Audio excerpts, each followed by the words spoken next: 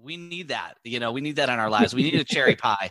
Right. And, but we also need some of the deeper cuts, I think, and really good songs. And even though they, don't maybe sell ads on radio, they really bring a lot to a lot of people, fans like you and I. So, my audition for him, and he's a drummer, so he's really highly critical of drummers. He was also battling a lot of alcohol abuse at the time. Sure, yeah.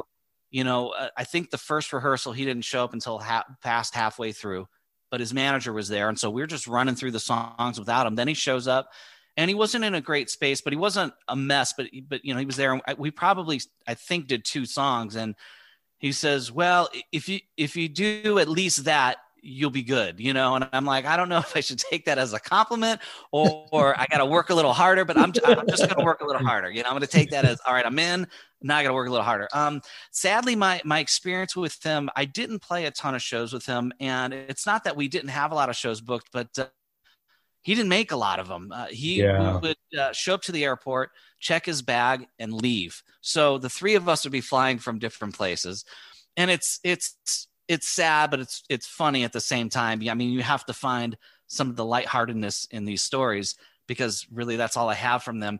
So we'd show up and there'd be the little turntable going. And so we'd be there. Everybody else got their bags. We're sitting with their bags and this duffel bag's just going around. I'm like, what are the odds that's Jani's bag? And he checked his bag and never got on the flight, so they would schedule us flights home if he wasn't going to make the next couple gigs. But we had some pretty crazy times out there, but, I feel like I had a moment with him before he passed. The week before he passed, we were doing this way back Wednesdays gig in Universal City at a place called Howl at the Moon.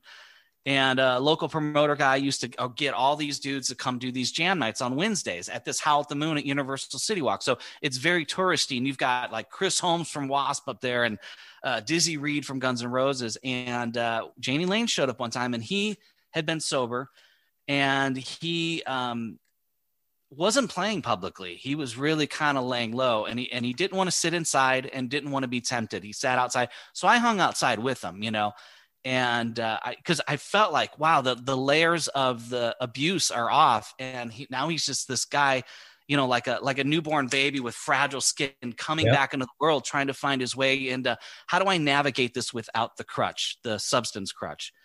And I really felt compassion for him, going, man, this has got to be tough because something's got power over him, but he's going to get power over it. And I was moved by his efforts I want to play songs, but I got to keep myself out of these situations. And sad to say, and I won't name the promoter, he knows who he is, started bringing him shots of Jägermeister out, and I wanted to level him for doing that, and then it wasn't but a short time later that he passed away in a shitty hotel in Woodland Hills, somewhere in the West Valley in California.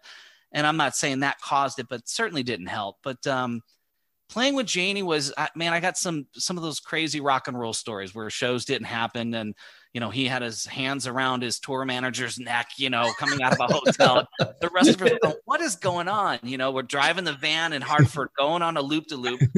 Jani wasn't feeling so good. The sliding door of the van goes. And for some reason, we had a box of these little flyers about the size of, this like a 4x6 flyer. Yeah.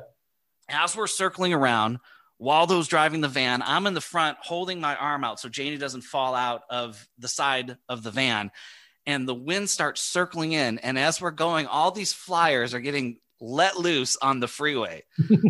So while the stories I have are more abundant than the gigs I did with him, right. I always appreciate the opportunity that I got to play with Jani Lane because he is one of my favorite people that I got to get a little bit of, before he passed.